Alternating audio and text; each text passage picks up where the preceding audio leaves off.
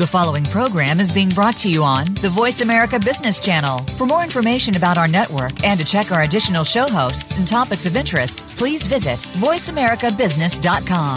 The Voice America Talk Radio Network is the worldwide leader in live Internet talk radio.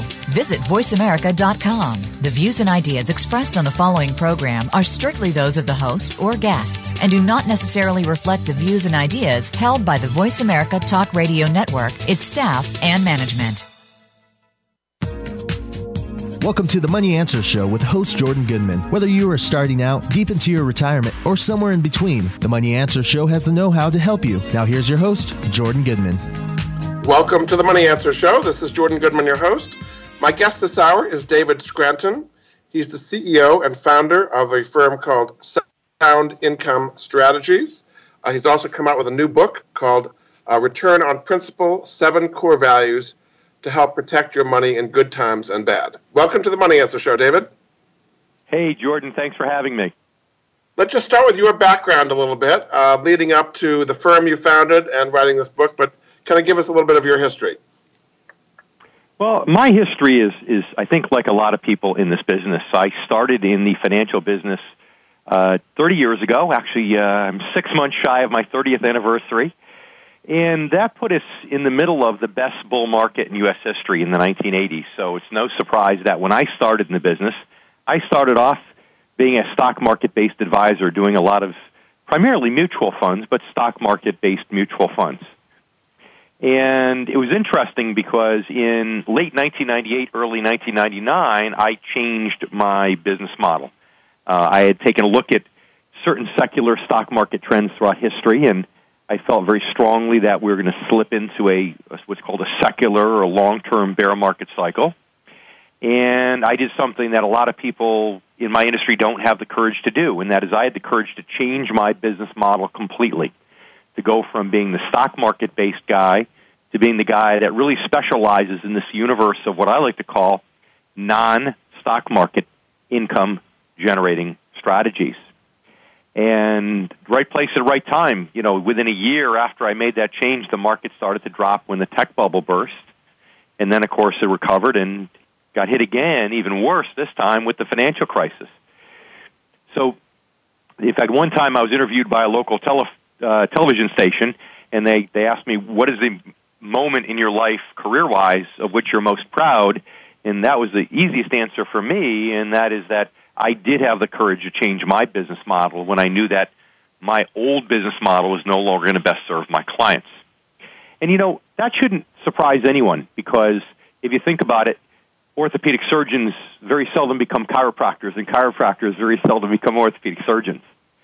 So that's why I wrote the book, Jordan, to really get people to understand that a lot of the values that surround money that most investment advisors have today are values that are misplaced. They're values that may have worked during the 80s and 90s, the best stock market in U.S. history, but they simply don't work in a market such as the one we've been in now for over 15 years. So we're going to get into the details of the 7 core values, but let's just kind of start with where we are in the economic cycle. We've had interest rates falling for the last 30 years or so, basically. We've got the stock market soaring to all-time highs. Interest rates on cash are pretty much zero. So is this the new normal, or are things too high on the stock market? Kind of where do we stand in the economic and market cycle here? Well, it seems apparent to me that it's the new normal for interest rates. You're right. We've just had a generational downward trend of about 35 years, actually, in interest rates. So I think this is the new norm for low interest rates. Why? Because in order to have higher interest rates, you have to have a little bit of inflationary pressure. You have to have more demand for goods and services. And with an aging population, you know, let's face it, most boomers today are over 51 years old, and they've already bought their dream homes. If anything, now their next move is to downsize. So they're not spending more money. They're actually at a stage in their life where they're spending a little bit less. And without that demand for goods and services, at least a demand that wouldn't be here even to the level it is had not been artificially created by all the central banks around the world, then interest rates have to stay low in that kind of environment. This is just like what happened to Japan 25 years ago. Their baby boom generation was way ahead of ours, And that's why they've had 25 years of low interest rates and pretty much a bad stock market, as we've seen also since the turn of the century. So how long do you think this low interest rate environment could last? The low interest rate environment, I know Japan's a great precursor for what we could see. I mean, we could see 25 years just like they did of low interest rates, low demand. We have a lot of deflationary pressures right now. So I see that going on for a long time. Again, it's going to be the new norm. The stock market, on the other hand, which was the second part of your question, Jordan, is different. The stock market, that is at a high now that is only at a high because of the unprecedented levels of government interference. I actually predicted in my newsletter that I wrote to my clients in May of 2008 that this would be the first time the Federal Reserve would lower short-term rates to zero, because that had never been done before in this country. And when that's no longer a strong enough stimulant to get the economy going, they would invent unprecedented things to try to get things moving along. And that's exactly what's happened over the last 8 years. So I believe the stock market wouldn't be at record highs right now if it hadn't been for this unprecedented level of stimulus here and abroad. And now that we're starting to see the central banks curb that stimulus, I feel like we're pretty much at the top range of the stock market, and frankly, we're overdue for a pretty significant drop. So the U.S. stopped quantitative easing about 2 years ago or so, but Correct. They're still doing a lot of quantitative easing in Europe and Japan and China and other central banks around the world. So is that the reason why stock markets have been doing so well? And you're saying if that was withdrawn, that would be a trouble for the stock market? Absolutely correct. You know, if you look at all the secular stock market cycles throughout history, a lot of people think that, gee, we went into the secular bear market cycle in 2000 when the tech bubble burst, and that 2013 is when we broke through those 2000 levels in the stock market. So a lot of people think, okay, we recovered from the secular bear in 13 years. But, you know, history tells us that we'd be breaking 3 world records if that were true. First, it would be the first time we've ever recovered from a long-term secular bear market in as few as 13 years. Second, it would be the first time we've ever recovered from a secular bear without having 3 or more major drops within it, right? So far, we've only had 2. And lastly, it would be the first time we recovered from a secular bear before price-to-earnings ratios get down into the single digits, because that hasn't happened either. So I believe the only reason that we're up 40% from the highs in 2000 and 2013 is because the unprecedented levels of government influence. And as now Europe is threatening to start to pull back, I think that leaves us at a point where the market is kind of levitating, and nobody really knows what the market would be worth had it not been for that. It's kind of like if you go in a gym and there's a guy bench pressing 400 pounds, and you find out he's on anabolic steroids. Well, you can guess how much he might be able to bench press had he not been on the steroids, but nobody knows for sure. And that's where people are today. Nobody knows for sure where the market levels should be once the stimulus ends. So that's the conundrum for people then. The stock market's very high, and you're worried about it being overvalued. Bond yields are very low. I mean, the long treasury at 1.7 or something like that. Cash is pretty much at zero these days. CDs, savings accounts, money market funds, pretty much at zero. So I guess that's where you come in your white horse as the savior of the investor who doesn't know what to do in this environment. Is that right? Well said, Jordan. It's funny because Sound Income Strategies is a unique organization, my company, because very few people in the industry focus on fixed income bonds and bond-like instruments, because most of the advisors that are out there today of any magnitude got their start in the 80s and 90s, as I did, the best stock market in U.S. history. So their paradigm quickly became all about the stock market. And for most, that hasn't changed. When a lot of advisors today do bonds and bond-like instruments, which we call fixed income, they do it as an afterthought. So a lot of them use bond funds. And, bond funds are a real dangerous commodity right now where things are in the markets and interest rate environment. Very few actually do individual bonds and bond-like instruments. And even fewer do an active management of bonds and bond-like instruments in quite the way we do at Sound Income Strategies. So I tell people you can get 4 to 5% consistent interest or dividends all day long without touching the stock market.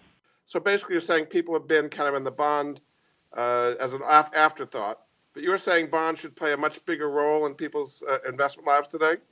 Absolutely, especially for those members, as we call them on my television show, members of the income generation, those that are born before 1966, because, we got into this problem in the 1990s where a lot of people thought, well, I could retire, I could leave my money in the stock market in mutual funds, I could take a withdrawal, which in the mutual fund world, withdrawal means you're selling shares, i.e. spending principal, and it's going to be okay because next year I'm going to earn it right back.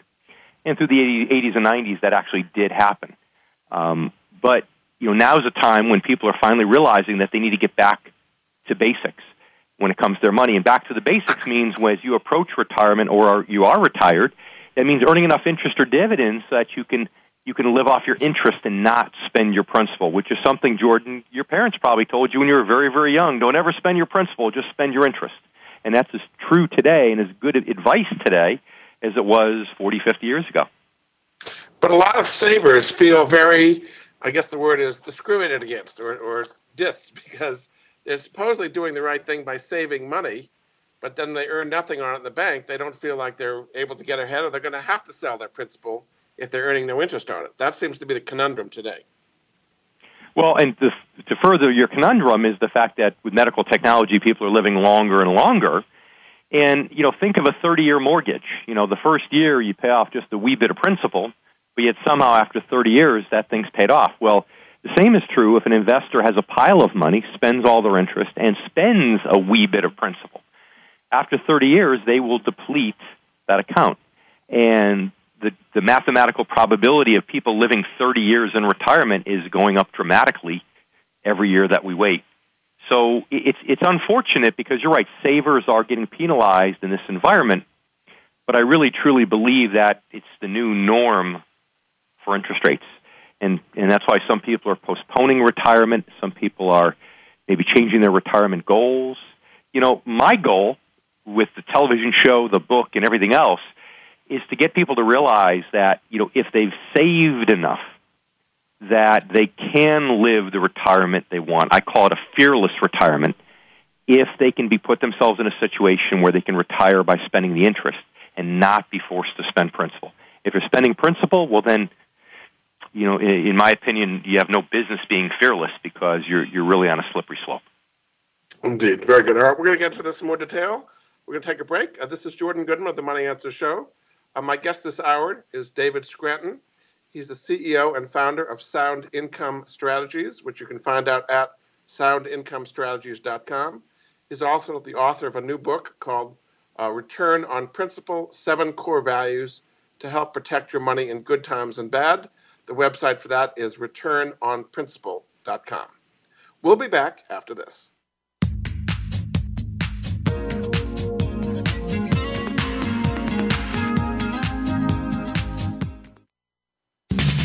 We're always talking business. Talk to an expert. Call now toll free 866-472-5790. That's 866-472-5790. Voice America Business Network. Bob Pritchard has over 30 years of experience as a straight-talking business consultant and author working with some of the top Fortune 500 companies.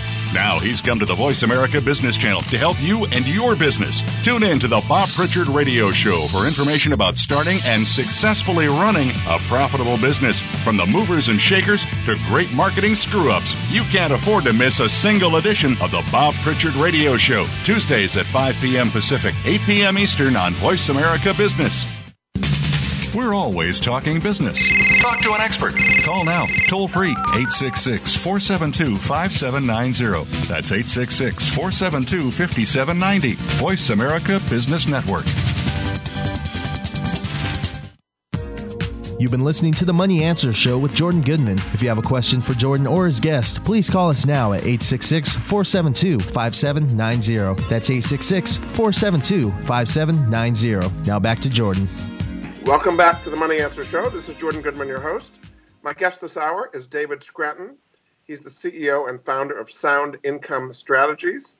You can find out more about him at that website, soundincomestrategies.com.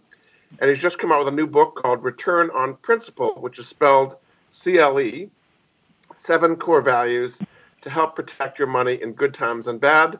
A website for that is Return on Principle, again, P-L-E at the end of the principle.com. Welcome back to the show, David.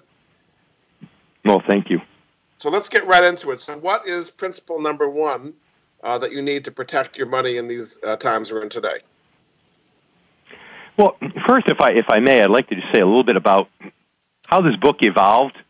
Okay. The interesting thing here, Jordan, is that a lot of your listeners probably don't realize that in writing a book, it takes often a year and a half from start to finish. So you come up with a great idea, you think it's going to be popular, but by the time you get done writing and editing and through the publisher, the timing could be very good or very bad. You never know. In this case, we were very fortuitous because we actually, just in the first week, we made 2 of Amazon's bestseller lists.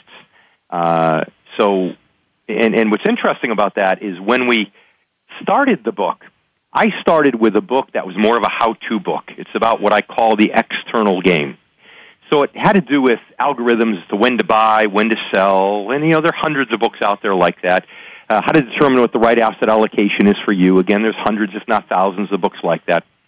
And that's what I call the outside game, the external game of investing. And it was interesting because we had gotten about three-quarters of the way through the manuscript, and I was going through the edit, and one day, I remember looking in the mirror and saying, this isn't what people need. There are thousands of these books out there. People need to have the right mindset. It's like in golf. It's all about your swing thought, the right mindset before you take that swing. And we tore up the manuscript. I literally put it through the shredder. I remember the day I did this. And we decided we were going to write a book about the inside game, about the core values, what it takes for somebody to be a very good investor versus a not-so-good investor, and what it takes for an advisor to be a really good advisor versus one who perhaps is a mediocre or not-so-good advisor. Again, the inside game and those 7 core values.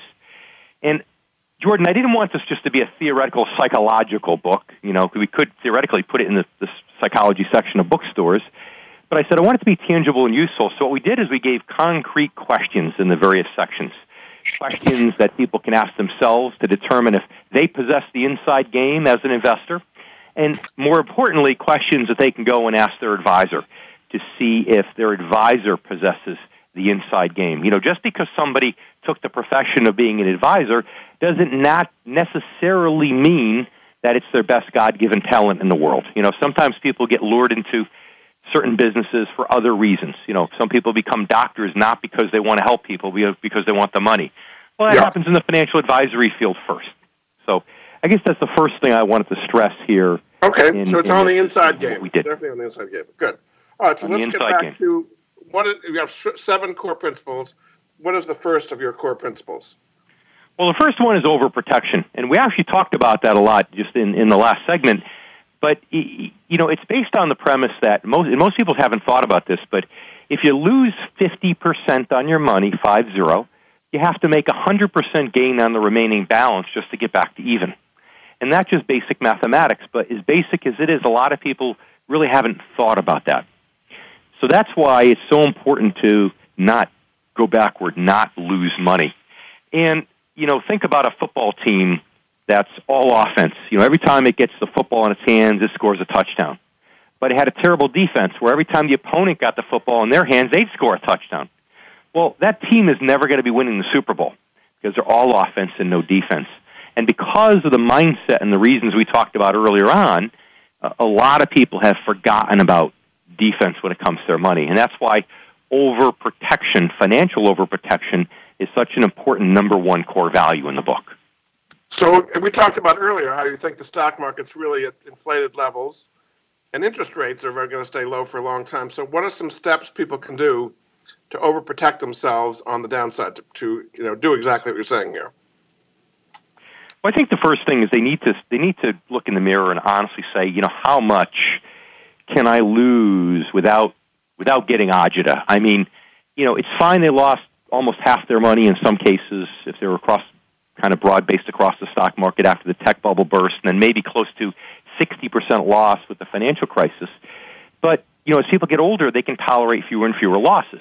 And the financial crisis now, the bottom of it was 7.5 years ago. So, the first step is to say, okay, the next market drop can be anywhere between 30 and 70%.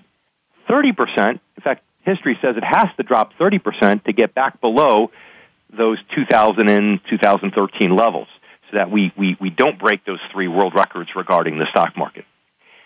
70% is how low it would be if it dropped again to the bottom of where it was March 9th of 2009, just 7.5 years ago.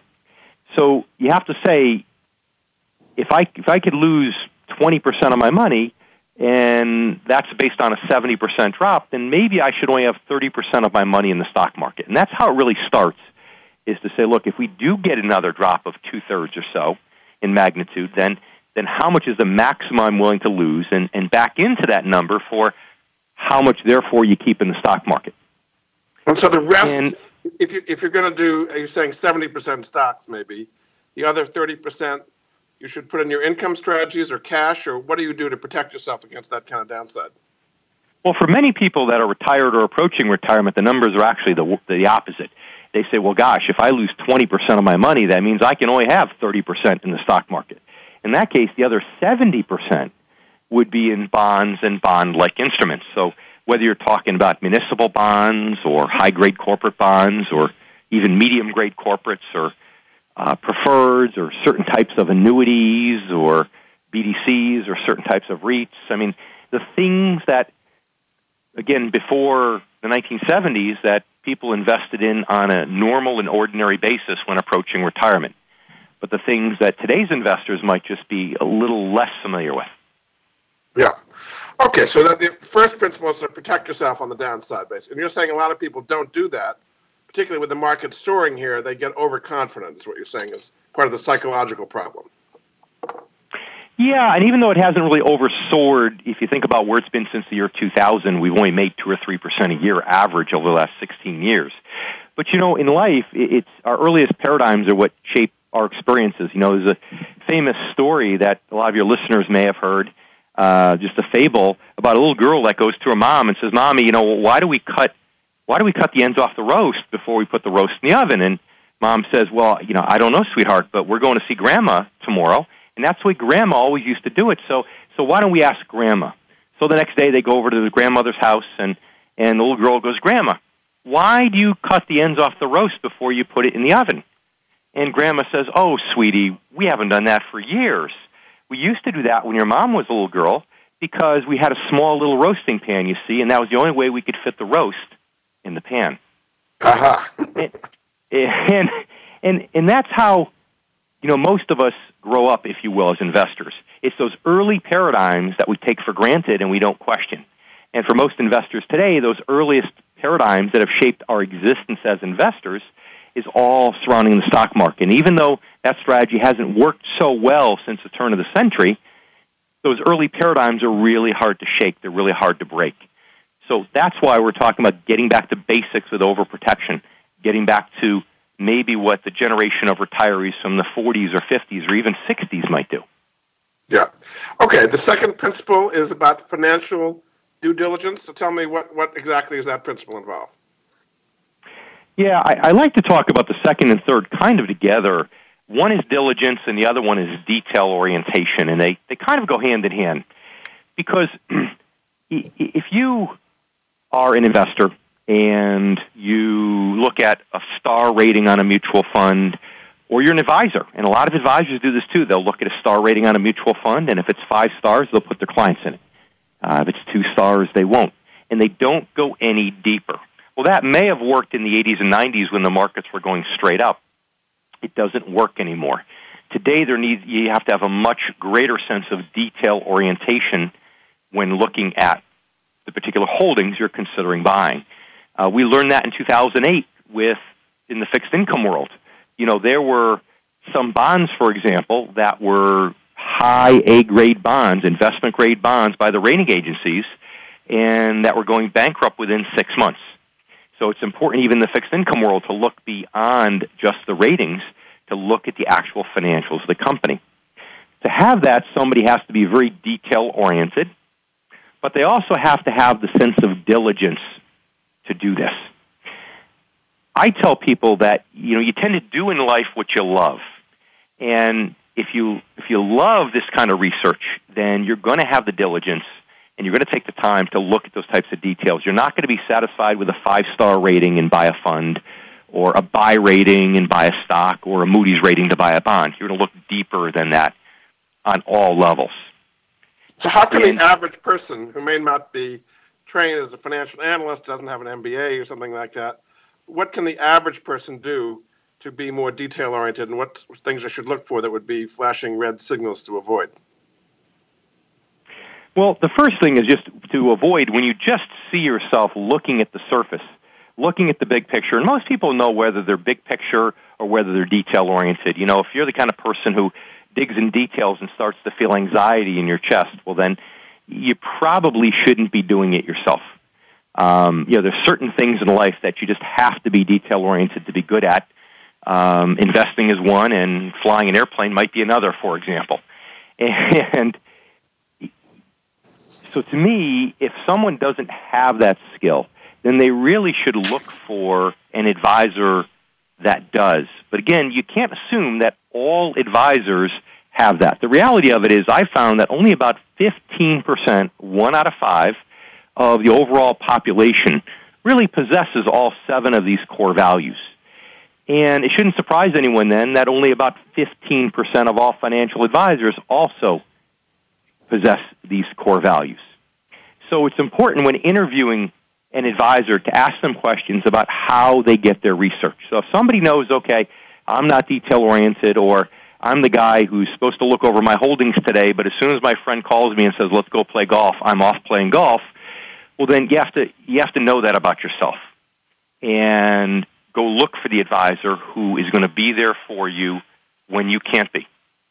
So what you're saying is, for a lot of investors who are not going to spend the time to do financial diligence and be detail-oriented, that your job really is to find a good financial advisor who will do it for you if you're not really up to it. Is that what you're saying? That's absolutely correct. And again, in the 80s and 90s, you didn't have to be diligent or detail-oriented. You could throw a dart at the Wall Street Journal and buy whichever holding the dart happened to hit, and you probably would have made money. But it's a different world today. So it's important that when that person makes that first realization that, okay, I'm not detail-oriented, or I don't love this enough to be as diligent at it as I should, then to go out and find the advisor who's going to do that for you. And to ask them how they get their research, how they do their research. Do they just buy the research from other Wall Street-based facilities that might have a lot of bias, or do they actually dig deep and do their own research? Or even worse, do they just look at the star ratings or the buy recommendations and go based upon that? Very good. Okay, we're going to take another break. This is Jordan Goodman of The Money Answer Show. My guest this hour is David Scranton. He's the CEO and founder of Sound Income Strategies, which you can find at soundincomestrategies.com. We're talking about his new book, which is called Return on Principle, 7 Core Values to Help Protect Your Money in Good Times and Bad. A website for that book is Return on Principle, spelled PRINCIPLE.com. We're going to get that right. Very good. All right, we'll be back after this.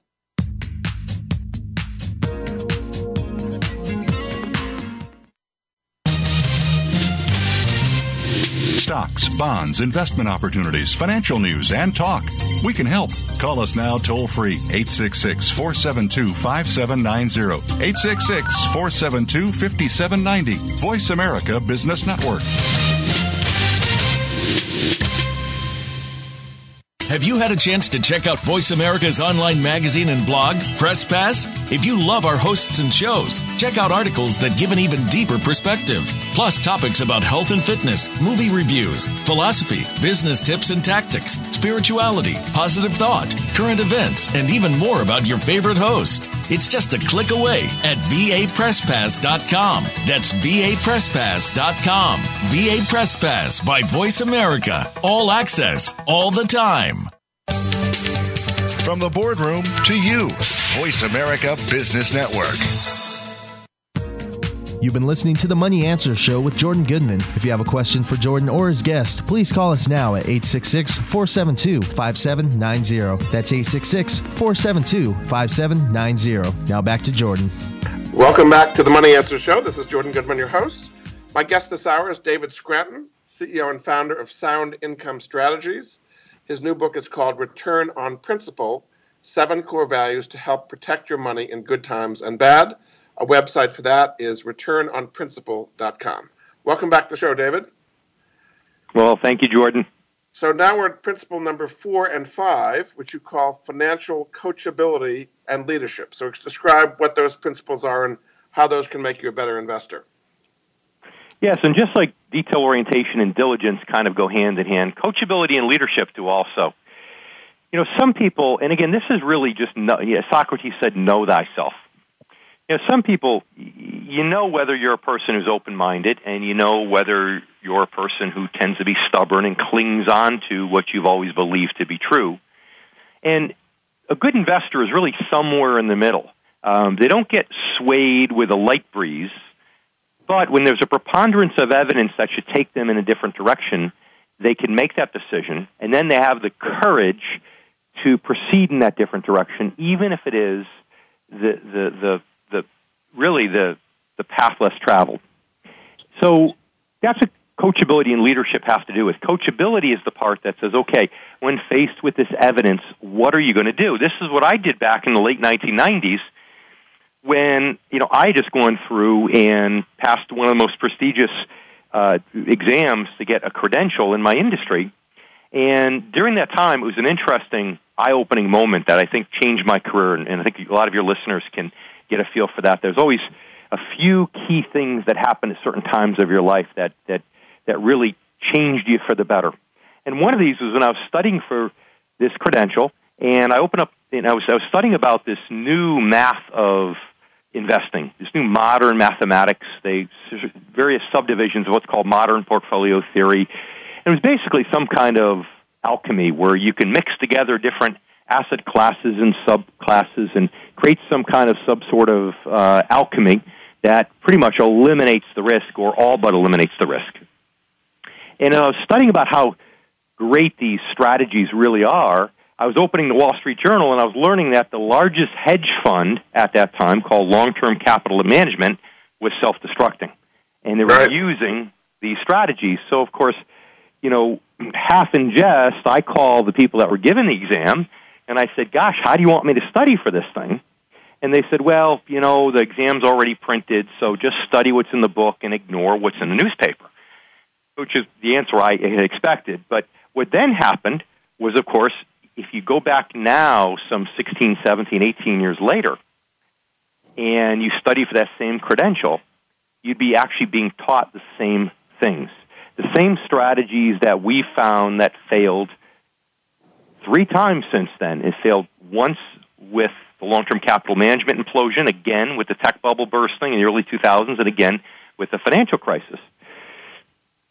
And that's where sometimes even the schools that teach financial advisors fall into the trap of being stuck with and glued to what they've always believed to be true and being unwilling to change. So what would be an example today, David? What would be an example today of a kind of old rule investing that a lot of people still believe that's not true, where you should be open to changing your mind and going a different direction in today's world? That's a great question. A lot of people still think you could be almost fully invested in the stock market. And if you have a mixture, a blend between small cap and large cap stocks and growth and value companies and domestic and international companies, it'll significantly mitigate your risk. But as we saw when the tech bubble burst and saw again with the financial crisis, it didn't matter what your mix was within there, all of those holdings dropped in value. To take it even further, the basics of some of this is the ability to combine stocks and bonds on the theory that one zigs and the other zags, and therefore mixing the two together creates some sort of financial alchemy, if you will, that mitigates your risk. Well, the reality is we just saw this a couple weeks ago. The stock market dropped a few hundred points and bond prices dropped. So now it's like stocks, bonds, and oil are all dropping in tandem. So all those philosophies are now out the window. So people should assume that the markets are more correlated with each other and not moving in opposite directions. That should be the new assumption going forward? They have to make that assumption, yes, and then they have to assume that the only way to really protect your money is to be in things that are more conservative, that are designed for protection. You can't stay in risky assets and mitigate the risk through some sort of financial alchemy. You literally have to reduce the amount of risky assets in your portfolio. And that's a big differentiator. So the coachability comes in with the example that I'd given you back in the late 1990s. I was a stock market-based guy, and when I saw long-term capital management fail in August of 1998, I started studying long-term stock market cycles. And I realized something that I hadn't known, that every time price-earnings ratios get up around 30 in the stock market, it means the long-term secular bull market cycle that we're in is about to end, and we're to slip into a new long-term secular bear market cycle. And it was that coachability in me, for example, that caused me to say, wow, I didn't know this, but now faced with this evidence, I need to change my model. Now, a lot of others were catching on to that at about the same time. But where a lot of people fell short was with the leadership component. Everybody in that time was in the stock market. Jordan, you remember you couldn't go to a cocktail party back in the late 1990s without someone asking you whether you thought eBay or Amazon.com was a better stock. Remember those days? Right. Mm-hmm. And because of that, there was the phenomenon that even when some people were faced with the evidence about the fact we're on a brink of going into a secular bear market cycle, and part of the reason they were faced with that evidence is because I brought it to a lot of advisors.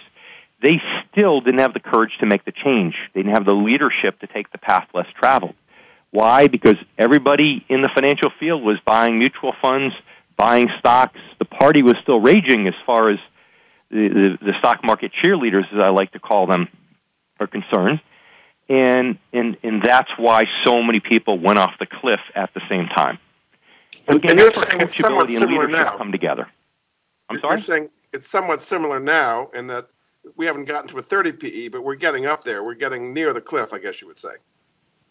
Yeah, and we don't have to get up there yet, because to get to an average of 15, that means you've got to have the high times and the low times. Well, we had the high times in the late 90s, but we haven't had the low times yet. We really haven't seen single-digit PEs yet. But yet, historically, we've never recovered from one of these long-term secular bear market cycles until PEs get down into the single digits. Yeah. So that's the bigger concern. All right, so let's go on to the final two principles, number 6 and 7, which you call financial honesty and fearlessness.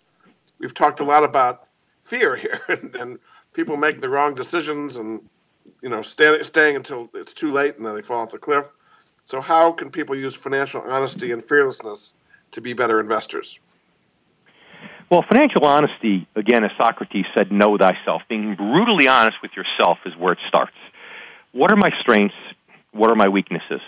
When I turned 50, I finally allowed myself to become a private pilot because I started flying a little bit in my 20s, but heck, I couldn't even drive a sports car back then without getting myself into an accident because I wasn't mature enough. So I looked in the mirror one day and said, you know what, you don't deserve to be a pilot. You're not mature enough. And then by the time I reached age 50, I speculated that maybe now, maybe just maybe, I am mature enough to become a pilot and to be able to fly a plane.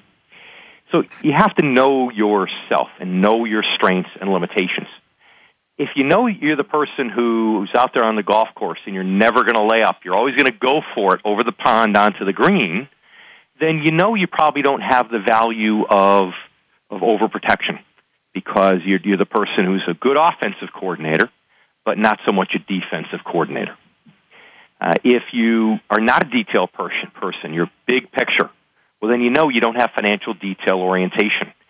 If you love investing, and I've got some clients that just love doing it, they love the research, they'll sit in front of the computers from 9:30 to 4 every day, that's great if it's really what you love.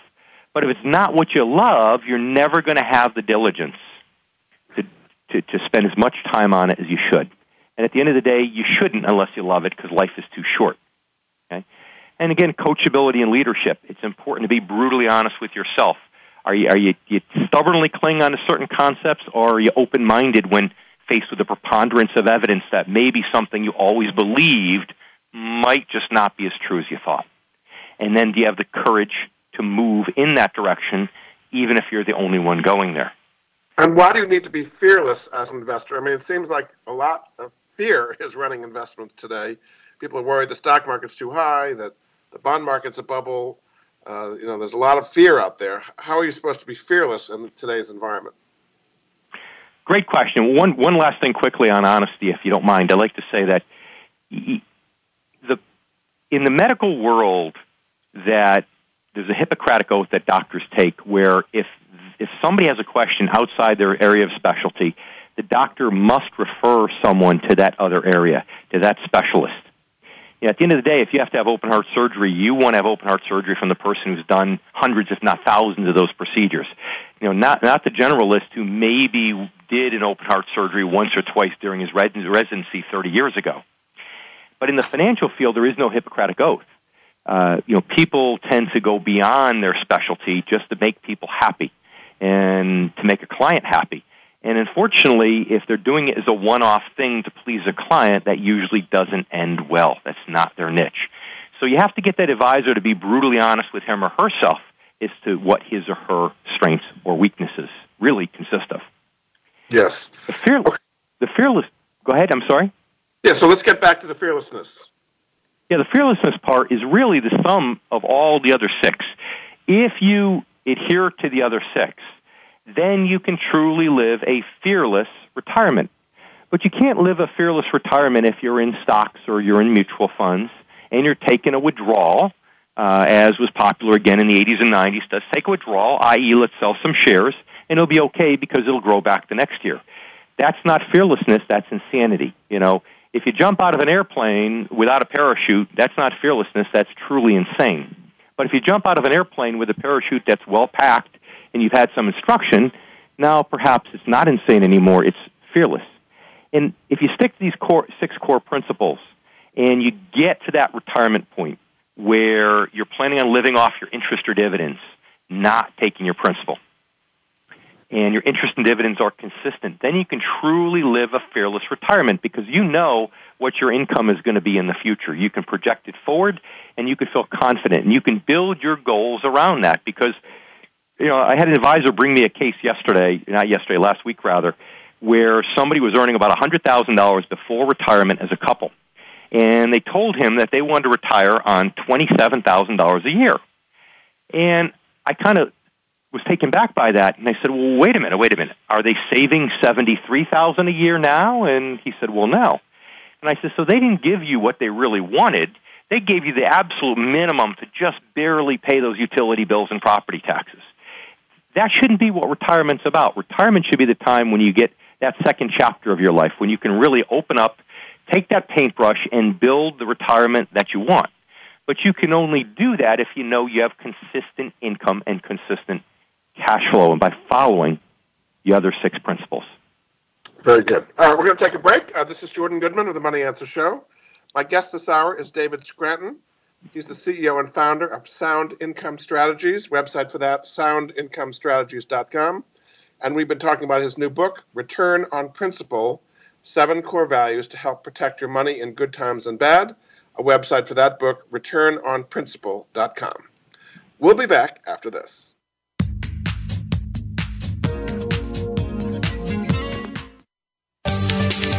From the boardroom to you, Voice America Business Network. We hear it and read about it every day in the news. America is heading over a fiscal cliff. Home prices are still receding and unemployment growing. How can you preserve and increase your wealth in this kind of economy? Tune in to Turning Hard Times into Good Times with host Jay Taylor. Jay will explain the decline of our monetary system and the economy and will give you winning investment ideas and the tools to protect and increase your wealth. Turning Hard Times into Good Times with Jay Taylor can be heard Tuesdays at 3 p.m. Eastern Time, 12 noon Pacific Time on the Voice America Business Channel. Get the news on our shows and other happenings by following us on Twitter. Find us at VoiceAmericaTRN or twitter.com/VoiceAmericaTRN. You've been listening to The Money Answer Show with Jordan Goodman. If you have a question for Jordan or his guest, please call us now at 866-472-5790. That's 866-472-5790. Now back to Jordan. Welcome back to The Money Answer Show. This is Jordan Goodman, your host. My guest this hour is David Scranton, CEO and founder of Sound Income Strategies. His website for that, soundincomestrategies.com. Welcome back to the show, David. Well, thank you, Jordan. So let's get into some of the sound income strategies you're recommending these days for people who have money basically in cash earning nothing or in bonds earning 1 or 2%. What are some things, some asset classes that people can use that are relatively safe that give them higher yields than cash or bonds? Yeah, it's a great question. And the asset classes that I'm going to portray here in a few minutes is the things that exist between what I call the bookends of investing. The bookends of investing are bank CDs on the conservative side and the stock market and stock-based mutual funds on the risk-oriented side. And those are the two instruments on each side of the bookends that had served investors well, again, through the 80s and 90s because CD rates were 6-7% through a lot of that time. I mean, heck, I remember 10 years ago we had CDs over 5%. So if somebody wanted safety, they would suffice. And the stock market, like we said, is going straight up, and that worked great. But, of course, it hasn't worked so well for the last 16 years. So all the things that we're talking about are not new products. Wall Street loves to create these products. But the problem is all these fancy products tend to make more money for Wall Street. And, frankly, some of these products are the types of things that got us in trouble during the financial crisis 8 short years ago. So we're talking about getting back to basics with some of these asset classes. So what are some of these things? Well, they're not sexy. They're not exciting. In fact, they're dull, old-fashioned, and boring in many people's eyes. But today, a lot of people say, well, heck, if I can get 4 or 5% dull, old-fashioned, and boring, I'd rather do that than a hair-on-fire roller coaster ride. So what would be some examples? Some examples, for if somebody's in a high tax bracket, municipal bonds can still work. A lot of municipal bonds today are in the high 2s or low 3s, but they're tax-free. So if somebody's in a 40% tax bracket, it's almost like earning 5%. Now, you've got to be careful, of course, because there's some municipalities that aren't in great shape. But as long as you have the sense of diligence and detail orientation to pick through them, then municipal bonds in general are still a great asset class. So would you buy individual municipal bonds or unit trusts or closed-end funds, open-end funds? How would you play munis for the average person? With all these things we're going to be talking about, I much favor individual holdings because individual holdings, within an individual bond, you know what you're going to get. You get a fixed interest rate for the life of the bond. And although the bond fluctuates between now and maturity in value, if you choose not to sell it, if you choose to hold it to maturity, you're guaranteed to get your principal back, providing there's no default or bankruptcy. So individual bonds are designed to be a secure thing because if you hold them to maturity, you know what you're going to get. If you sell them early, well, then, yes, you're selling them in the secondary market, and you might get more or less for them. Mutual funds actually take something that's made to be conservative, like a bond or bond-like instrument, and by buying that through a mutual fund, it actually makes it riskier. And most people don't know that, Jordan.